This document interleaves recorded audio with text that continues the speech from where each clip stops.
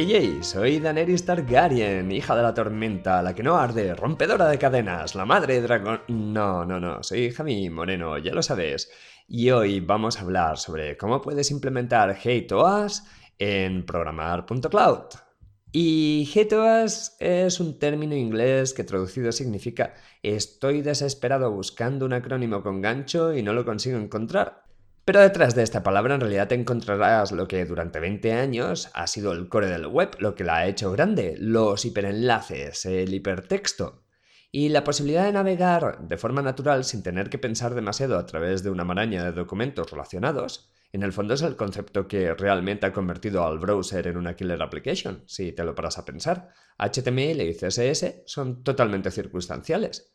Fue la idea de tener enlaces entre sites que en principio son independientes lo que realmente impuso esta tecnología.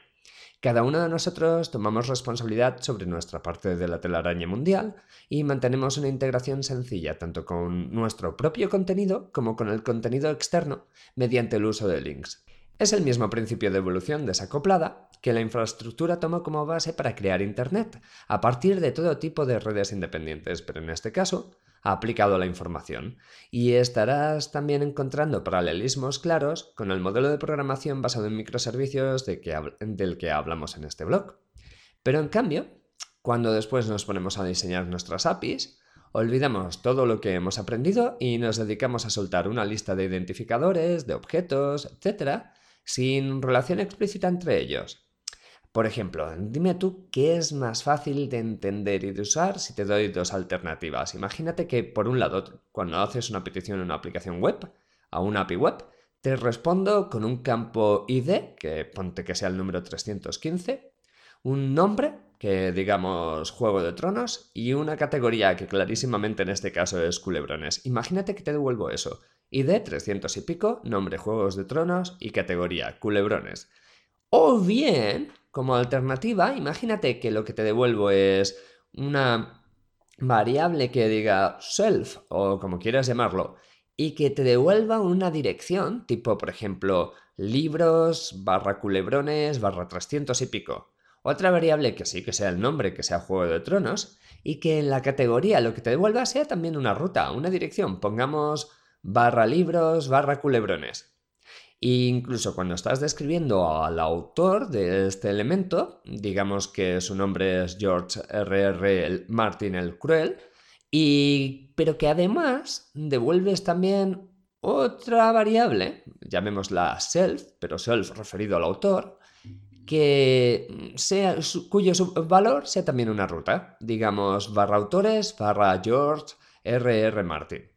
Entre lo primero y lo segundo, ¿qué es lo que te parece que es más fácil de utilizar? Porque, hey, ¿has olvidado quién es tu usuario?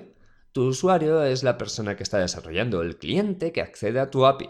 Y con la segunda opción le estás quitando el trabajo de construir las rutas necesarias para, por ejemplo, invocar una actualización de la ficha. Solo tiene que ejecutar un pull sobre la variable self que hemos dicho al principio, con los datos que hagan falta. El valor de esa variable contenía la ruta necesaria para hacer la modificación. O lo mismo se puede decir para saltar al parent del objeto. Al parent sería el nivel superior, que en este caso sería categorías. Hemos indicado la ruta hasta categorías. Y ya no te digo nada si lo que tienes es una lista paginada. Si en lugar de devolver un único libro, devuelves la información sobre N libros.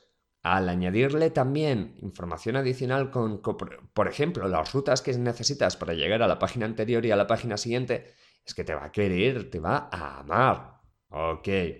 Y además, y ojo, este es un además gigante. Si tu usuario utiliza los links generados por ti, los que le proporcionas en la respuesta, en lugar de tener que construirlos a partir de lo que entiende de la documentación, bueno, pues va a ser mucho más fácil que los cree correctamente. Hasta cierto punto vas a poder incluso modificar estas rutas sin forzarle a rehacer el código. Hey, estás utilizando este principio de hipertexto, de devolver hiperenlaces junto a las respuestas, para desacoplar el cliente de las rutas fijadas por tu API.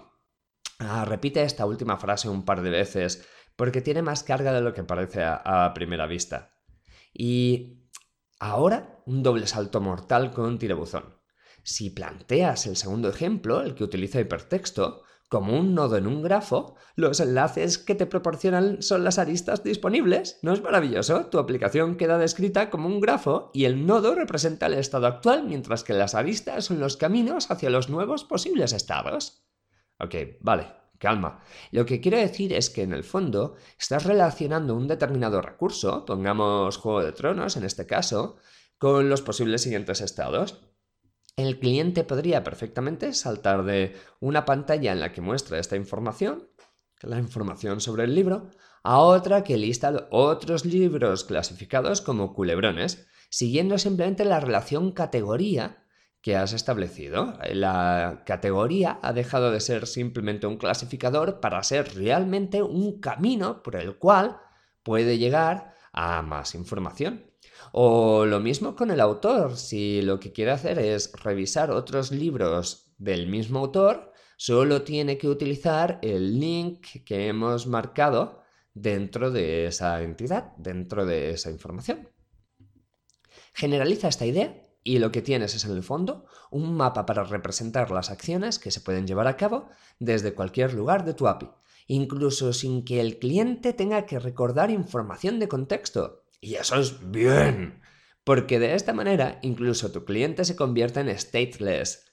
Esto es lo que Ray Fielding tenía en mente cuando creó REST en su tesis doctoral, y ojo que ya hace casi 20 años de esto. REST nació casi en paralelo a la web y en cambio lo estamos implantando en todo su esplendor ahora con este HATEOAS que os estoy contando. Vale, mantén la concentración 2 minutos más, que ya casi estamos.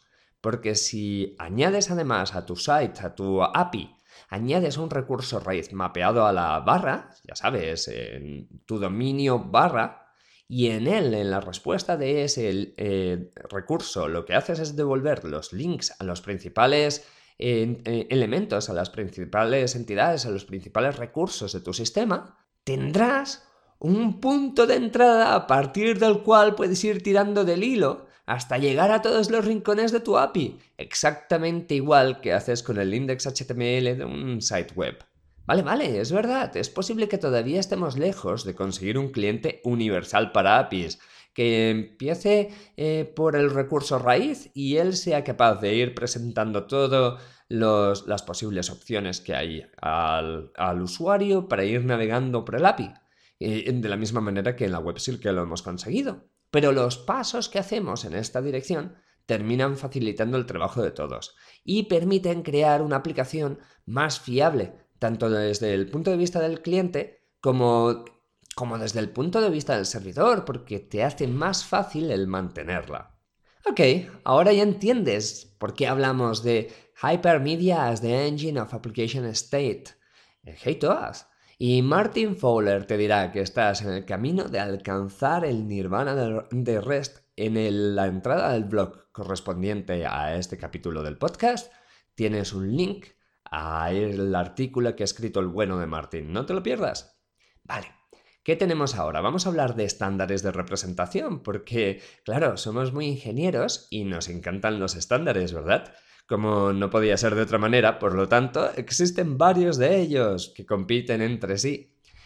Puedes chafardear, por ejemplo, Hydra o Siren, pero posiblemente el más popular de todos sea Hypertext Application Language, HAL. La verdad es que la especificación formal es bastante legible y algunos frameworks como Spring tienen un soporte, aunque muy parcial, para la misma. Déjame que te cuente algunos detalles más de HAL. Básicamente, en una respuesta HAL se representa como un tipo mime application barra HAL plus JSON, o bien un application barra HAL plus XML si por algún motivo tienes alguna tarita que te hace utilizar XML, o más probablemente tus usuarios siguen en el principio de los 2000 y quieren XML en lugar de JSON. No es tan complicado como puede parecer a primera vista. En el blog tienes un ejemplo sobre una respuesta completa de tipo HAL. Y ya verás que básicamente lo que haces es devolver la información del recurso correspondiente, pero también añadir una serie de secciones especiales, los links, los embedded, y dentro de los links también vas a añadir los queries. Ahora te cuento de qué van un poquito, pero si quieres, para un momento y échale un vistazo al código en el blog para que tengas una visión más concreta. En fin, en cualquier caso, mucha tranquilidad. Es un pelín largo, pero fácil de entender y de implementar. Para empezar, explicitamos las propiedades del objeto, ¿de acuerdo? En nuestro caso, no me dejéis que vuelva a decir de acuerdo, tiradme algo a la cabeza si lo hago. En nuestro caso, serían, bueno, las propiedades de nuestro libro, el código, el título, etcétera, etcétera. Y después vienen los links, que son las relaciones que existen entre este recurso y otros estados a los que podemos llegar, otros recursos a los que podemos saltar. En el caso de, por ejemplo, si en lugar de estar hablando de un libro, estuviésemos hablando de los cursos, de un curso para aprender APIs, a desarrollar aplicaciones basadas en APIs, por ejemplo. Bueno, pues podríamos incluir enlaces para recuperar los datos del curso que actúa como prerequisito de este o el que se supone que es la continuación natural del mismo.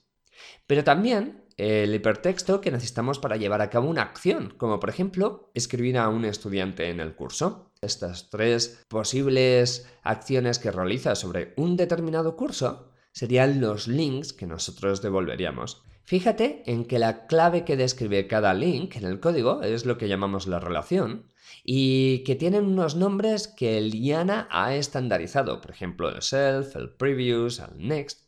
Pero claro, es obvio que tú también puedes inventar tus propios nombres de relación. Por ejemplo, la acción de inscribir no tiene sentido si hablamos de algo que no sea un curso. En cualquier caso, la única propiedad obligatoria de una relación es el atributo href, la hiperreferencia, el hipertexto, que es la ruta que tienes que utilizar para llevar a cabo esa determinada acción. Otro atributo interesante es type, que indica qué tipo de información encontrarás después de ese link. Puedes utilizar estructura estándar si simplemente un tipo mime, si lo único que quieres es devolver un texto, podrías devolver text barra plain. Pero también puedes utilizar el vendor tree, que es una forma estándar de inventarte tus propios tipos mime. Básicamente estarías describiendo la clase que implementa el resultado que vas a devolver. Después también por otro lado hay un link especial que se llama el compact query o bien queries. Permite acortichar, y yo creo que seguramente acortichar ya está contemplado por el María Moliner, URIs para, por ejemplo, facilitar la documentación. Como te he dicho antes, el IANA ha creado una lista importante de acciones que más o menos se van a repetir en muchos tipos de aplicaciones diferentes. Pero que tú también tienes que poder ser capaz de crear las tuyas propias, como el inscribir en el curso del que hablábamos antes. La forma general de crear tus propias acciones sin chocar, es decir, sin que coincida con las acciones que ha creado otra persona, sería usar un URI, un URI, un Unique Resource Identificator. Tiene más o menos la pinta de una URL, aunque no tiene por qué corresponder a una dirección web. La parte bonita es que como incluye el http y dominio, y ahí se supone que el dominio es un dominio que tú administras, esto evita el crear palabras por actores independientes que colisionen. Si yo creo un URI que empiece por programar.cloud, no debería haber otra persona en el planeta que sin querer crease un URI, un recurso único, con el mismo nombre, porque yo administro programar.cloud. Y claro, en ese caso las acciones podrían llamarse, pues yo qué sé, por ejemplo, http, programar.cloud, relaciones, inscribir. Y el valor de esta acción, de este link, sería el valor de su atributo href, sería lo que fuese, barra cursos, barra API REST, barra inscripciones, por ejemplo, indicando que hay que hacer un post a esa dirección para inscribir al nuevo usuario. Pero claro, esto es más largo que un día sin pan. Así que lo que haces es, en lugar de dar unas claves tan enormes, URIs completos, lo que haces es crear el equivalente a un namespace de XML. Declaras que cuando pongas en tu código CL, por ejemplo, en CL inscribir, En realidad, lo que estás haciendo es poner toda la gigantesca URI que hemos definido antes, programar.cloud, relaciones, inscribir, por poner un ejemplo. Es una manera de escribir menos, de ahorrar y ya está. Si esto no te ha quedado claro, y no me extrañaría porque menuda explicación he dado, revisa el artículo, revisa el post en programar.cloud porque de verdad es fácil de entender. Por último, y esto también es muy interesante, puedes evitar unos cuantos road trips entre el servidor y el cliente si en tus respuestas devuelves los datos adicionales que sabes que el usuario va a utilizar. Por ejemplo, si estamos hablando de una factura, cuando te piden la factura devolverías la cabecera con la fecha, el número de factura, etc., pero también devolverías las líneas de factura. Si te piden un curso, pues podríamos devolver, por ejemplo, los datos de cómo evolucionan las distintas unidades didácticas del curso, los datos que describen las unidades didácticas del mismo. Bueno, pues a esto se le llaman los embeddeds y típicamente no incluyen toda la información que representa el detalle, que representa la unidad didáctica, por ejemplo, pero sí que sirve para dar una primera vista al usuario sobre su contenido. Como dentro de esos embeddeds también puedes incluir sus propios atributos links, para quien utilice tu API va a ser súper sencillo coger esa mini descripción de lo que es una unidad didáctica, por ejemplo en este caso, y saltar a los datos completos de la misma. Solo tiene que navegar al link correspondiente dentro de esa estructura. Y hay otro caso, como te he comentado antes, en los que todo esto de HATEOAS brilla totalmente, y es la paginación. Cuando tu usuario pide una serie de recursos en lugar de uno solo, está claro que hay un límite en la cantidad de información que puedes devolverle. No le puedes apabullar con unas cuantas decenas de miles de registros, de objetos diferentes. La solución habitual consiste en paginar. Y como ya te he comentado antes, HAL le va a hacer la vida mucho más fácil al programador o a la programadora del cliente, porque le vas a incluir como mínimo en la sección de links los enlaces, las rutas que debe usar directamente para conseguir la página anterior, la actual y la siguiente, y quizás también la primera y la segunda. Te van a adorar, solo tienes que añadirlo dentro de los enlaces. En el blog te he puesto una animación con la que vas a ver exactamente todo esto. Es una animación de 10 segunditos en la que si lo chafardeas comprobarás cómo desde la raíz de una aplicación, de una API, podemos saltar a los recursos principales, por ejemplo la lista de cursos que hay disponibles. Podemos avanzar por las páginas de esa lista de cursos y si pides el detalle del primero de ellos, directamente saltarías a recuperar los detalles de uno de los cursos. Y allí encontrarás también, como embeddeds, las unidades lectivas. Puedes, si quieres, también pulsar en las unidades lectivas para coger el detalle, pero no va a funcionar porque no me ha dado tiempo de implementarlo. ¿De acuerdo? Si revisas esto, recuerda que estás usando el navegador. Si utilizas esto en local para probarlo, recuerda que estás usando el navegador, pero que el uso habitual del API sería programáticamente, sería crear un cliente. Pero imagínate lo fácil que es hacer un cliente que navegue por toda esta maraña de objetos si ya te dan la parte de navegación prefabricada, si ya te lo dan empaquetado en forma de links. Vale, déjame que te hable de otro tema, del diseño de tipos y de HATEOS, algo que no sé si recuerdas cuando hablamos de creación de APIs. Allí te remarqué varias veces que tienes que pensar en tu usuario, en el programador o programadora que consume tus servicios, y que la vida de esa personita iba a ser mucho más fácil si recibía una respuesta que pudiese utilizar directamente. Objetos sencillos, con información adicional como el criterio de filtrado utilizado en las queries. Por ejemplo, en nuestro caso eran las fechas por las que quieres filtrar el listado de actividad en un curso. Así que aunque no lo vimos, en este ejemplo concreto es muy posible que las clases con las que defines las respuestas de tus web services sean muy simples, sin asociaciones complejas ni herencias de ningún tipo, solo lo necesario para devolver este tipo de datos. A este patrón lo llamamos Data Transfer Objects, DTOs. Estos objetos no tienen gran carga semántica, no encajan muy bien con nuestra visión de la realidad y solo sirven para mantener en memoria un grupo de propiedades simples y enviarlas arriba y abajo a través de la red. Si los usas a todo lo largo de tu código, corres el peligro de perder la potencia simbólica, y los humanos somos animalitos simbólicos. Los humanos lo que hacemos es utilizar el significado de las palabras y los conceptos para gestionar la realidad del mundo.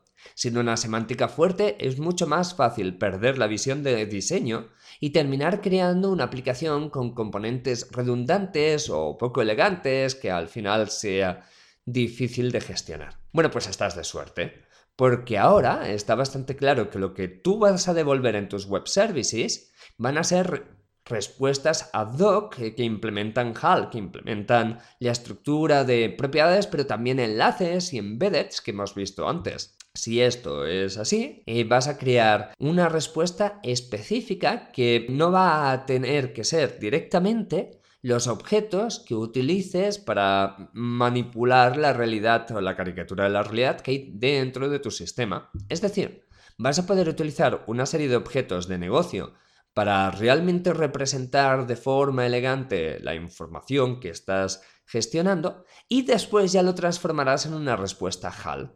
De esta manera HAL también te va a desacoplar lo que tú utilizas dentro de tu aplicación con cómo lo expones al exterior. Y en nuestro caso, en el ejemplo, si miras la versión del artículo 1100 en el repositorio de GitHub, verás cómo hemos pasado de usar clases simples que simplemente modelizan la actividad de un curso o de una unidad lectiva a realmente usar tipos de datos con carga semántica fuertes como son la clase curso y la clase unidad lectiva.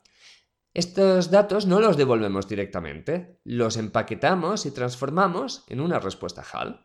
¿Y cómo hacemos esto? Bueno, pues déjame que te cuente que puedes encontrar un buen soporte para HATEOAS en algunas plataformas, por ejemplo, HATEOAS /PHP para PHP o Spring HATEOAS para Java. En .NET y en Node, hasta donde yo sé, no hay una única librería que se considere la librería de referencia para esto. Pero bueno, el soporte de HAL en realidad es incluso menor. En PHP también tienes alguna librería y el Spring HATEOAS tiene un soporte incipiente para HAL.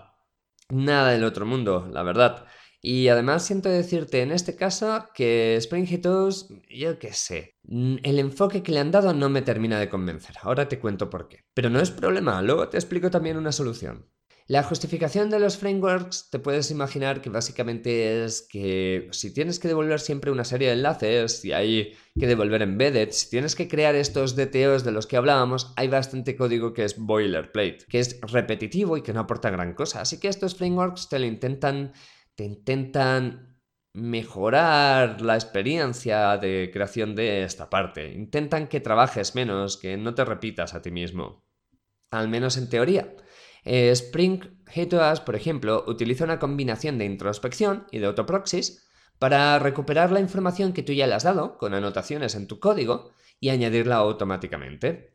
Sin embargo, como te decía antes, en mi modestísima opinión, esta vez la solución de Spring molesta más de lo que aporta. Dificulta la lectura del código y no es precisamente sencilla de entender. Así que mejor nos olvidamos de todo lo que hemos contado en las últimas 2000 y pico palabras, o en este caso en los últimos 25 minutos, y seguimos creando aplicaciones simples como las que... Pero bueno, ¿que estamos locos? No. ¿Qué es lo que somos? Somos desarrolladores. Si no nos convence una solución, podemos montar la nuestra propia, programarla. Y ok, a veces tiramos de este recurso a la ligera, reinventando la rueda, pero en este caso no es tan difícil. Y te dejo la base de ello en la versión de este post de nuestro proyecto de aplicación. Revisa el paquete cloud.programar.HATEOAS para ver cómo en unas poquitas líneas de código puedes resolver la situación de cómo convertir tu objeto de negocio, curso, en una respuesta HAL de forma bastante sencilla y práctica. Además es muy fácil de transportar a otros lenguajes de programación. Por esto me he retrasado con esta última entrada, porque quería dejároslo listo para ser usado en producción. Echarle un vistazo. No voy a entrar aquí en los detalles, pero revisad el post del blog porque allí sí que encontraréis información adicional. Y aunque ahora mismo me encuentro bastante desbordado, como ya os he dicho antes, por el trabajo en Capside, y no puedo implementar el proyecto que es puro de programación, puro de tirar líneas de código, no os penséis que se me ha olvidado. A poco que tenga tiempo lo llevaré a cabo y allí sí que os voy a contar cómo podéis implementar paso a paso la capa de HATEOAS de vuestra API. En cualquier caso, si quieres ver la aplicación, una aplicación de HAL, una aplicación real, no te dejes de visitar la documentación de PayPal, porque está totalmente basada en este principio. Es elegante, es fácil de usar, es divertida y es curioso, aunque PayPal sea una empresa bastante malvada. Otro site que tienes que realmente visitar es Foxycart, el link en el post. En Foxycart te dan, si eres un desarrollador, te dan un visor de su API basado en HAL.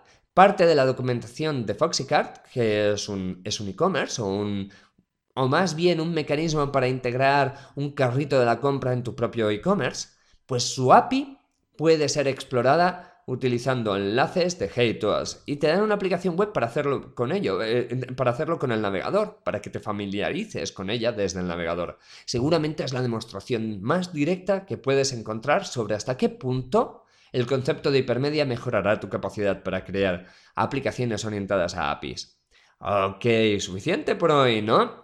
No te olvides supervitaminarte y mineralizarte y nos vemos dentro de nada hablando de autorización y autentificación de llamadas REST en programar.cloud. Ah, perdona, ¿y las postdatas? Oye, sonríe, que ha vuelto la música de Marcus. Y en la foto que acompaña al post, que está hecha y compartida por Lida, os pongo el link, puedes ver el equivalente a un sitemap para el API de GitHub. No, pero solo si vas muy borracho, lo normal es que veas una tela de araña con gotitas de agua encima. Ay, ok. Por un día abandono a mi boicot a Scott Adams y sus tiras de Dilbert. No te pierdas el artículo que enlazo en el blog sobre cómo Trump tiene hipnotizado al autor de Dilbert. Y ya lo sé, es aún más largo que mis posts, pero te da una visión de la personalidad que tiene este tipo. Es realmente interesante, es pelín cínico en el fondo y no todo el mundo se ha vuelto hipermillonario haciendo tiras de cómics. Echarle un ojo. Por otro lado, he recuperado a nuestro vividor favorito directamente del artículo que hablaba sobre el cloud. Espero que no lo hayas echado de menos porque no se lo merece. Un abrazo, Paulo Coelho. Y de nuevo, prometo intentar publicar con regularidad, aunque ahora mismo no soy capaz de comprometerme en el significado de esta palabra. Pero espero leeros por Twitter o por cualquier otro medio, porque eso me carga las pilas y me ayuda a buscar energía para dedicarse al blog, ¿ok? Ahí acordaros, hablando de esto, de que compartir es amar. Pasadle el post a vuestros compis, usad la sección de comentarios, obligad a vuestra pareja a leerlo y en definitiva, comunicar la palabra, amigos y amigas. ¡Ey! Nos vemos dentro de nada en programar.cloud.